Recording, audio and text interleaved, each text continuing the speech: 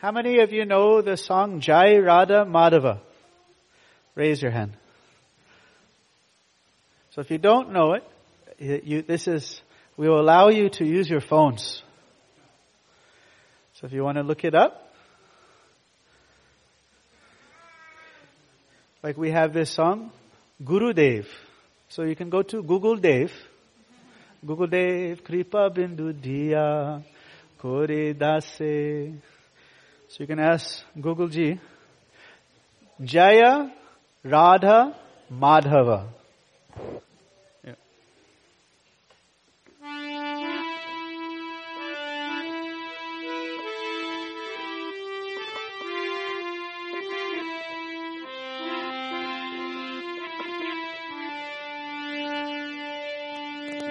Jaya Radha Madhava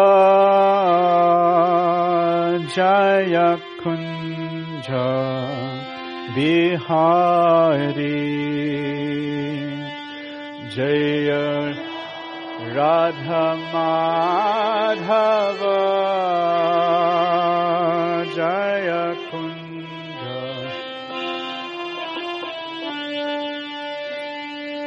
Jaya Radha Madhava Jaya Kunja Bihari Jaya Radha Madhava Jaya Kunja Bihari Gopi Jana Vallabha Jaya Girivardhari Jaya Girivardhari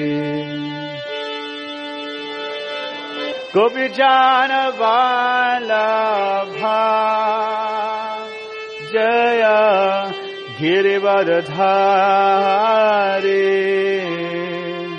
Jaya Girivardhari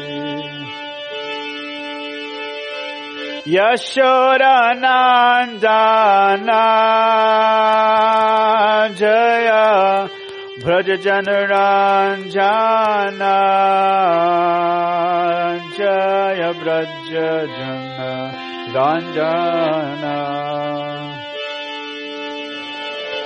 Yashoda Nandana Jaya Brajajana Ranjana Jaya Brajajana Ranjana Yamuna Tiravanachari Jai Kunja Bihari Yamuna Tiravanachari Jai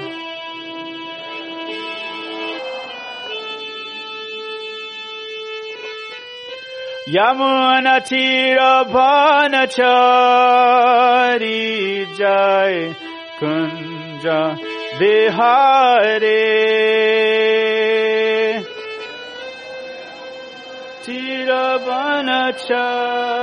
Tiravanachari Jai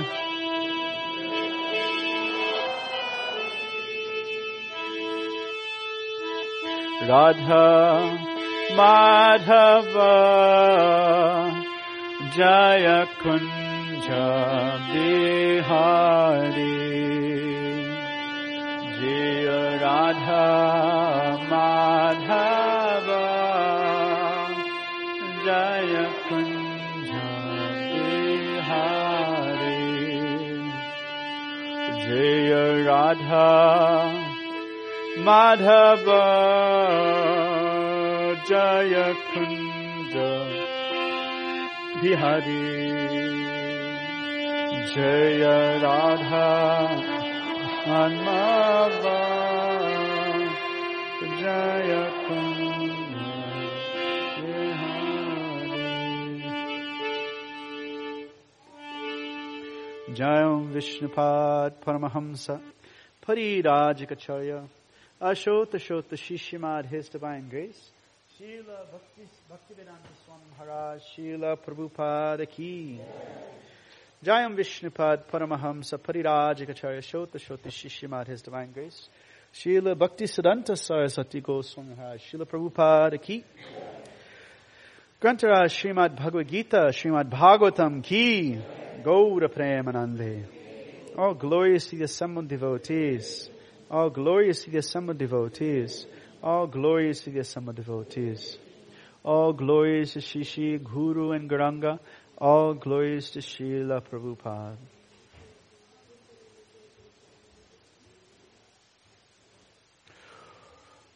Hare Krishna. So if everyone can repeat after me, we have an invocation we chant. I'm sure most of you already know it. Om Namo Bhagavate Vasudevaya. Om Namo Bhagavate Om Namo Bhagavate Vasudevaya.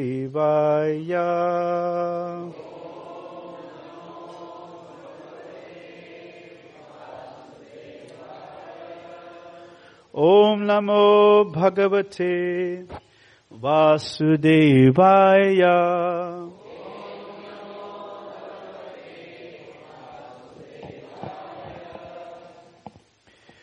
Save pumsam paro dharmo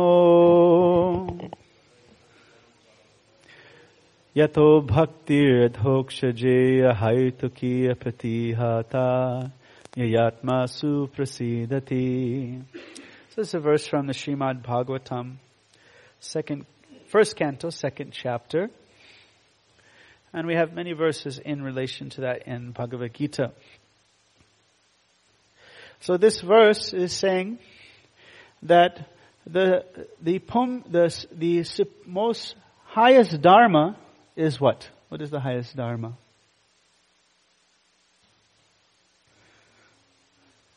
Bhakti. He says bhakti. Yes. Just tricking. So he says yes. Highest dharma is bhakti. Loving devotion unto the transcendent Lord. Adhokshaja. Adhokshaja means that Lord who cannot be perceived by the senses or the mind. Save pumsham paro dharmo yato bhaktir adhokshaje. And this bhakti is defined by it being ahaituki and apratihata, which means it's uninterrupted or it's unmotivated and uninterrupted. So it is not with bhakti plus lots of benefits. No, it is unmotivated. And it is not bhakti only on Janmashtami. It is uninterrupted, constantly.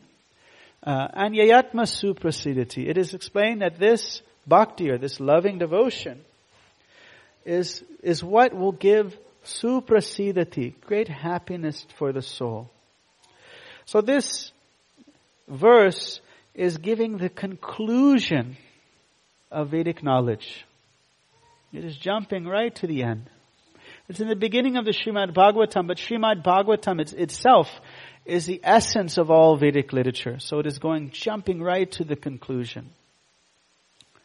Sometimes if you read Bhagavad Gita, I have a friend, he was reading Bhagavad Gita, he was a Buddhist, and he started reading Bhagavad Gita, and he came across in the third chapter, Krishna says the word karma yoga.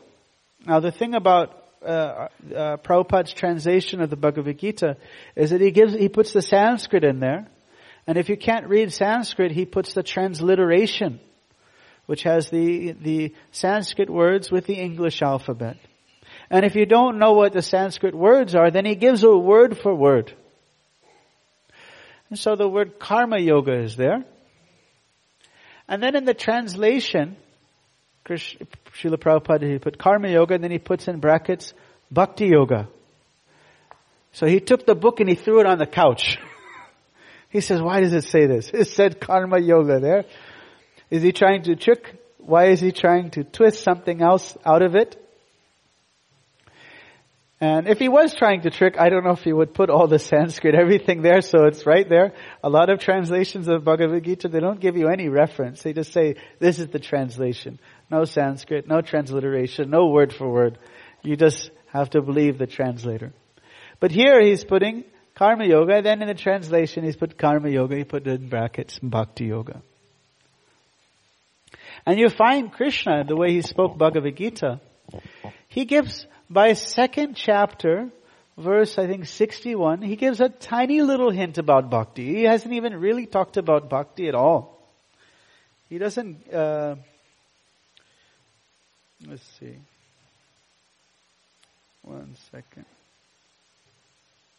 Yeah, yukta sita matparaha.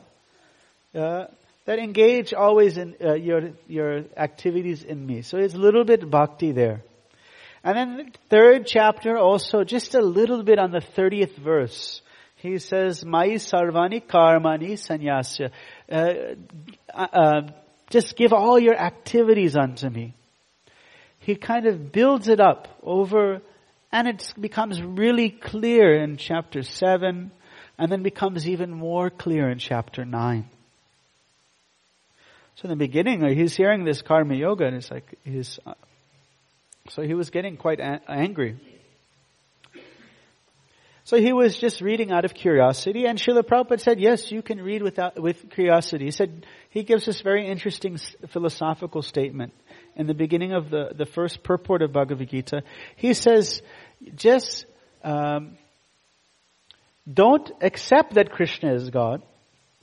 Just read it with the understanding, if this was God speaking, would this make any sense? You don't have to believe it, but just see it through that lens.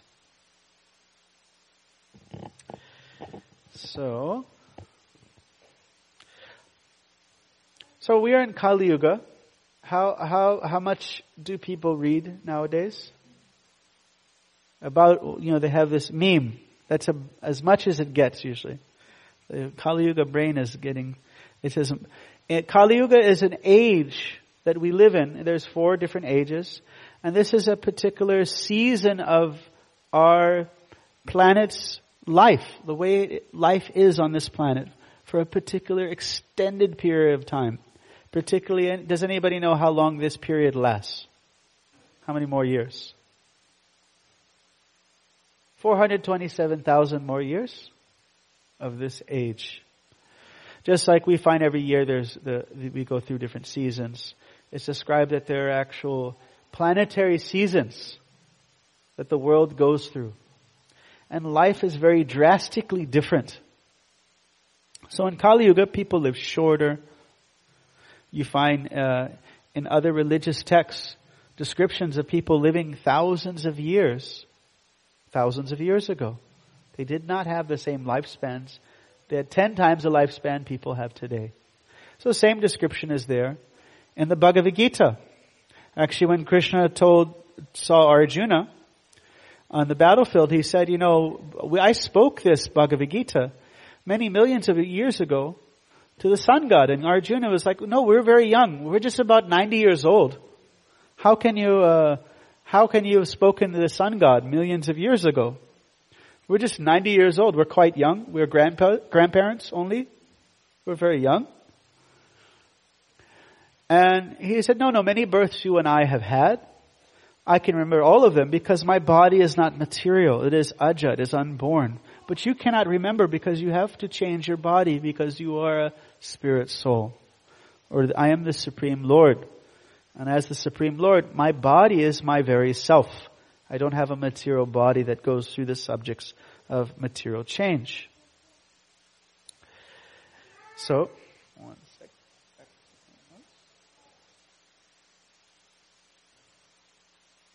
So if you read Srila Prabhupada's books, even if you read one meme verse, 2 sentences worth of, you'll get a pretty complete understanding. It's written in that way. very strongly, very clearly presented. The conclusion of the Bhagavad Gita, right in the first verse or second verse, even before Krishna has laid out the entire symphony, the entire product is given. Does anybody know what is the biggest aviation catastrophe in history? Anybody know that one?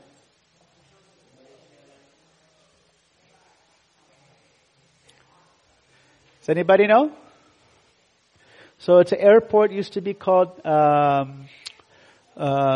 Los Rodeos, but it's Tenerife now. And it was 2 747s. 583 deaths. It was, yes, yeah. Not in the air, on the ground. Yeah. KLM Airlines and Pan Am Airlines. And so there was this is not necessarily related to the accident, but just related to the unfortunate series of events. There was a bomb that exploded at an airport, and both these airplanes were diverted to this particular airport, Tenerife Airport. There was called Canary Island Separatists, and they exploded a bomb in the flower. They were to sell flowers at the airport. And so they went to both these big 747s went to the small airport. There was a fog. Now the KLM Airlines pilot, he was quite famous. He was always on time. His nice jaw, his face was plastered all over the airline magazines and other magazines. And he was also eager to keep up he was just given a copy of a magazine that he was being awarded with. So now here comes the announcement. He says there's a great fog. So the people in the cockpit of KLM, the people in the cockpit of Pan Am, and then the tower, none of them can see each other. There's no ground radar. It's hard to organize all this. I said, we are at the takeoff. There's kind of, and the answer was given, okay. It is now forbidden to say okay. It is completely forbidden to say okay in that kind of industry. So they were thinking that okay is yeah, we hear you.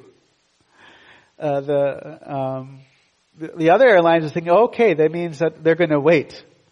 And this airline say okay, that means we're going to go. And so they started going. And at the very end, they saw the other airline coming in their direction. They tried to maybe see if they could jump. Right before this happened, they asked for some extra fuel, made the airlines even more heavy. And they kind of nipped the edge, and basically one airline, everybody in that airlines died. And the other one, most of the people died. It went straight into each other. One of kind of a little bit over, but terrible, terrible accident. So now they have all these redundancies. It's up to 10 times or 15 times the redundancy. So if you want to fly, they will say we're hearing Prabhupada's books, and if you read this purport and that purport and this purport and that purport is saying the same thing. What is it saying? You're not the body, you're the spirit. So you're a servant of Krishna. And we think, oh, I heard this so many times. Actually, speech is very redundant. It's possible to have simultaneous translation of speech because we say things that just give indications, so it becomes redundant. Our thoughts are 6 times faster than our speech. So that's why we feel bored sometimes. listening to somebody sitting on a chair speaking to us. So, but why is there a redundancy in the airline industry? Is it because it saves lives? So same thing with the Bhagavad Gita. There's redundancies there to save not just 583 lives, but billions of lives. Because in Kali Yuga, someone will pick up Bhagavad Gita, they'll read one little tiny portion of it, walk away with no understanding, and never actually make any progress. So, before presenting this class, I thought of giving the title, Spoiler Alert. Sometimes we don't, when you're watching a movie, you don't want to say, okay, such and such dies at the end of the movie. Oh God, why did you tell me the main character, the wife dies? We don't want to hear that. But so here is Prabhupada, he's giving the spoiler. He's going right to the essence. Save pum samparo dharmo yato bhakti adhokshaje. The supreme dharma is bhakti. The supreme path of connecting with God is loving devotional service. Love. Not by philosophy, not by extravagant rituals, not by trying to, with your mental powers, capture Him with your great mental agility with meditation. No, but by love and devotion. So that is a spoiler alert. And that spoiler is given on the very first verse, second verse, third verse, fourth verse. So it becomes very, very clear. Because in the past, in Dwapara Yuga, when people lived thousands of years long, when books were not available, does anybody know why weren't books available? They weren't necessary. Humans had such memory that they did not need to have a book to remember every single word of this much content. They could memorize perfectly whatever instructions that were given. Kali Yuga, we are very short-lived. We are short memory. We're even shorter. Short-tempered. We will fight over a pen cap. Or, we'll fight over it. We'll find something to fight about.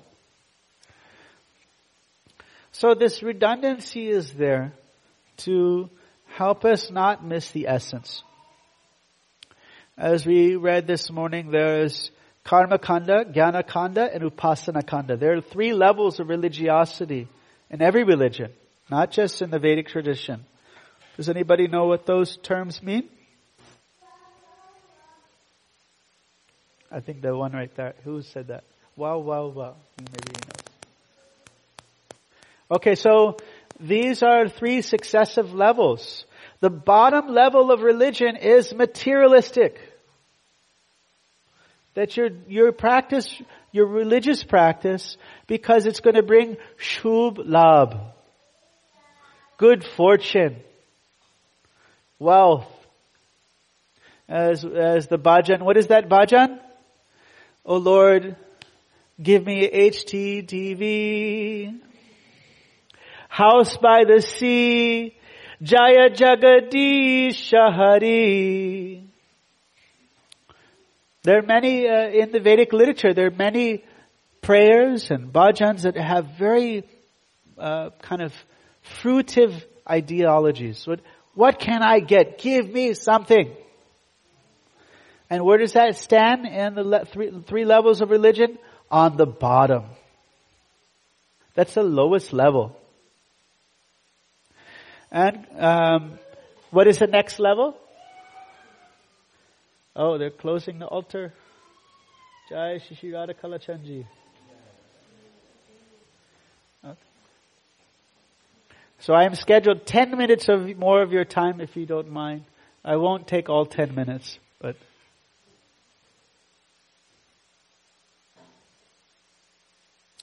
So the next level is for people who realize that material things cannot satisfy me.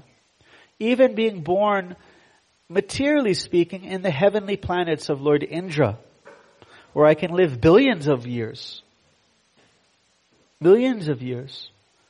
and have a life that is millions of times better than a human life on earth. So that bottom level is karma kanda, the next level is jnana kanda. What is that person who's on that platform? What are they looking for?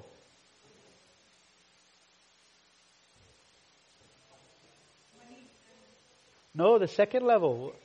Yeah. Moksha. Knowledge is just the tool. Knowledge means the ability to distinguish matter and spirit. Knowledge does not mean like how many windows are in the Empire State Building. But jnana means the ability to distinguish what is true and what is temporary. And so, the second level is a person wants salvation from material experiences. They want to go to heaven. They want to go attain nirvana. They want to attain moksha. They want to go to some kind of spiritual abode or attain some type of spiritual consciousness or status. There's a big jump between these two levels. The bottom level is sometimes kind of benign. You do this ritual and it brings you good fortune. You worship Vishnu, or you even worship the devatas, and you get this thing, you get that thing, you get this thing. Or sometimes it's very, very materialistic and even scandalous. Like in Texas, there were many televangelists. Have you guys heard of the televangelists? They would say, oh, you are at $10,000 in debt. This is the TV station is telling you. You're at $10,000 in debt. But if you donate $1,000 right now, the Lord will wipe out your debt. So sometimes it wasn't so benign. Sometimes it was a scandalous version of it. But it was basically this materialistic level of religion is in all traditions. Actually, most of the Vedas present the materialistic side. Because most of the people are materialist. Therefore, Krishna says to Arjuna, Idam pushpitam bhacham. Don't get distracted by all those materialistic flowery things. Come more to the essential side. So the next part of literature of the Vedas is the Upanishads, which don't deal with the materialistic side. They say, no, you're not the body, you're a soul. All this materialistic stuff is a waste of time. So level 3 and level 2, what do they have in common?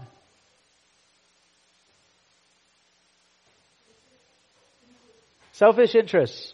What do I get? And so the top level, Upasana Kanda, bhakti or devotion it's not about what I'm getting, but what I want to give. So Josh here, he's got his baby, and the baby only gives him dirty diapers. But he still just wants to give to the baby. He feels so happy if the baby is happy. The baby is not paying any bills. He is not entertaining with profound discussions. But still, Josh, he wants to give. There's no taking. It's just giving to the baby. So that is the top level, the level of bhakti. So you find this in all religion also. If you study the message of Jesus, he did not say, go to God, he will make you rich. That wasn't his, he was on the bottom level. And the second level, go to God, he will take you to heaven. Maybe, not so much. Mostly he was saying, love thy Lord. Bhakti. So you find this in various traditions. And so the thing about Krishna is that even if we don't accept Krishna as God, even if we just understand theoretically and listen to his words, it becomes self-evident. You can't deny it. For example, if you put 10 scoops of paneer sabji in your mouth, you cannot deny that your hunger is going away. It is self-evident. You directly experience that. See. Sometimes we will see people that will say, I don't believe in God. And then you can ask them, well, what is the God that you don't believe in? And you say, okay, he's jealous, he's angry, and he's... Say, I don't believe in that God either. So if we learn about Krishna, he's actually very kind. One definition that is given of mercy is that he cannot tolerate the sufferings of others. And you think, wait a minute, I'm suffering here, and he's just there tolerating. No, he's not. He sends his sadhus. He sends his literature. For example, Baladev Vijibhushan says, the Vedas are 10 million times more merciful than our own mother. And, we could be a criminal and our mother would still be kind to us. But the Vedas are 10 million times more merciful than our own mother. So he provides spiritual knowledge. Or he sends Srila Prabhupada, Lord Chaitanya, devotees to help us. But he doesn't come and force us to accept him. Because love means we have to have our own choice. But he doesn't want us to suffer. And we only suffer because we have placed ourselves in a place that we are suffering the results of our own deeds after many, many millions of lifetimes.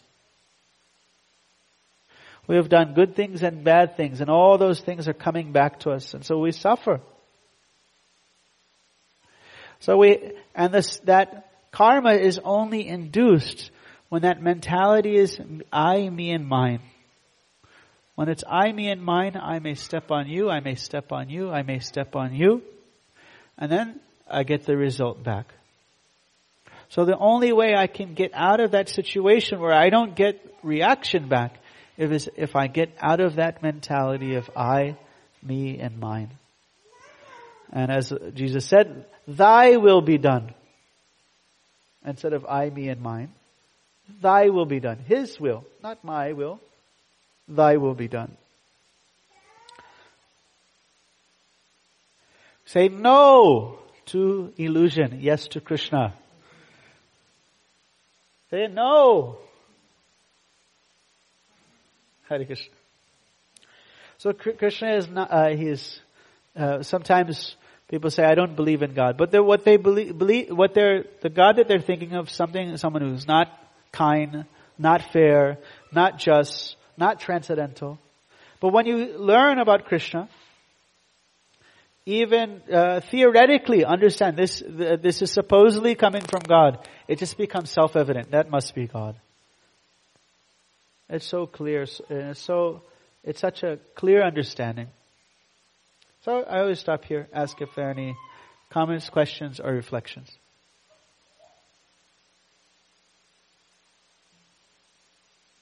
All right. Om Tat Sat. Thanks a lot. Hare Krishna.